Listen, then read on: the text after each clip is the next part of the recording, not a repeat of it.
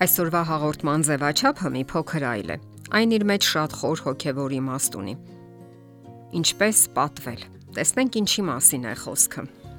Պատվիր քո հորը եւ քո մորը, որpիսի քո կյանքի օրերը երկար լինեն այն երկրի վրա, որ քո Տեր Աստվածը տալու է քեզ։ Գրված է Աստվածաշնչում։ Սա 10 պատվիրաններից 5-րդն է։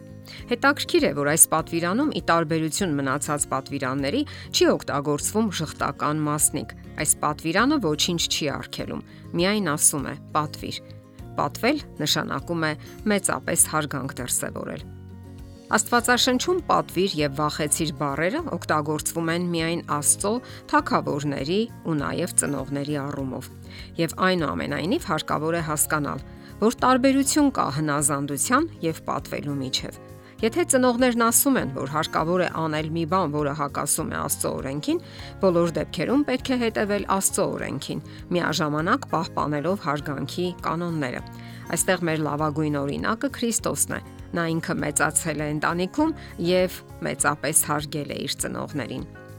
Պատվել նաև նշանակում է հետևել ծնողների արժեքներին, եթե, ինչպես ասացինք, դրանք համահունչ են Աստվածային օրենքին։ Դա նշանակում է հարգել եւ չվարկաբեկել նրանց սեփական արարքներով ու խոսքերով, հետևել այն բարի օրինակին, որ ավանդել են նրանք։ Որ հայրը կամ մայրը չի ուրախանա լսելով այս խոսքերը։ Ինչ հրաշալի երեխաներ եք դաստիարակել դուք։ Աստվածաշնչում որդիական հարգանքի այսպիսի օրինակ կա։ Մի անգամ Նոյ նահապետը խմելով իր պատրաստած գինուց հարբեց ու քնեց։ Այդ ընթացքում բացվեց նրա մերկությունը։ Զավակներից մեկը այդ տեսնելով ծիծաղեց նրա վրա, սակայն մյուս որդիները հետ շրջված հարգանքով մոտեցան ու ծածկեցին հոր մերկությունը։ Մենք գիտենք, որ աշխարհում իդեալական մարդիկ չկան։ Մեր ծնողները եւս բացառություն չեն։ Նրանք նույնպես մեղավոր մարդիկ են եւ սխալներ են թույլ տալիս։ Մեզանից պահանջվում է ոչ թե անհարգալից վերաբերվել, այլ նույն հարգանքով ցույց տալ այդ սխալները, քննարկել որոշ հարցեր։ Աստծուց իմաստություն խնդրելով մենք կարող ենք վարվել մեր խղճին համապատասխան։ Զավակները չեն կարող ծնողներին պարտադրել, որ ապրեն այսպես կամ այնպես, կամ ինչպես իրենք են կյանքը հասկանում, սակայն կարող են ցույց տալ Աստծո օրենքն ու կանոնները եւ հորդորել ապրելու դրանց համապատասխան։ Պատվել նաեւ նշանակում է հոգալ նրանց մասին։ Ավետարաններից մեկում Քրիստոսը հանդիմանում է փարիսեցիներին այն բանի համար, որ նրանք ինքնագլուխ փոխել են Աստծո պատվիրանն այնպես, որ կարող են առանց նյութական օժանդակության թողնել ծնողներին եւ դրա համար անհրաժեշտ գումարը փոխանցել Աստծուն, այս դեպքում եկեղեցուն։ Թվում է բարի մտադրություն է, չէ՞ որ մարդը չի վատնում այդ գումարները, չի խմում, չի օգտագործում այն իր կարիքների համար, այլ նվիրաբերում է եկեղեցուն։ Սակայն Քրիստոսը հանդիմանում է այդ դիրքորոշումը։ Երբեմն մենք բարձր ու կարևոր նպատակների համար ենք օգտագործում մեր ջանքերը, եռանդն ու նյութական հնարավորությունները, իսկ այդ նույն ժամանակ մեր ծնողները մնում են առանց անհրաժեշտ օգնության, հոգատարության եւ նյութական միջոցների։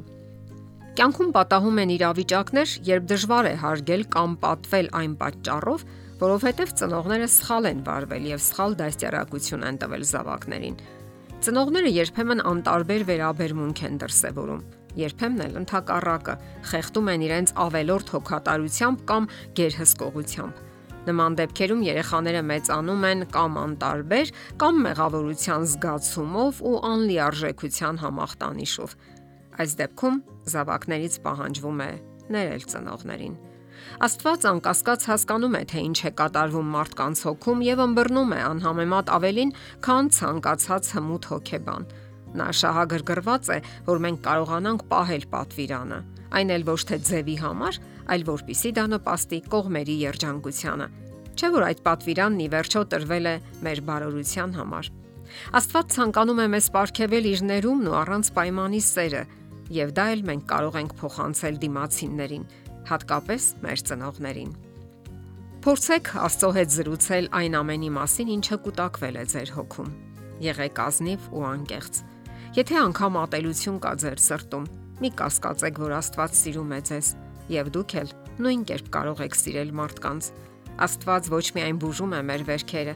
այլև խաղաղություն է պարգևում, մարդկանց հասկանալու եւ ներելու ընդունակություն։ Այո, Յուրաքանչյուր ծնող տալիս է միայն այն, ինչ ստացել է ժամանակին։ Աղոթեք ձեր ծնողների համար, եթե նրանք դեռևս կենդանի են, որ Աստված սիրով լցնի նրանց սիրտը։ Ձգտեք ինքներդ ցուցաբերել այդ սերը։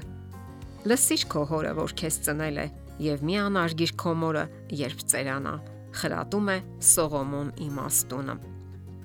Վերջին սերունդների կյանքն իսկապես դժվար է եղել պատմական, հասարակական, սոցիալական ցնցումների պատճառով, եւ դա շատ է ազդել երեխա-ծնող հարաբերությունների վրա։ Հարաբերությունների յուրաքանչյուր դեպք եզակի է,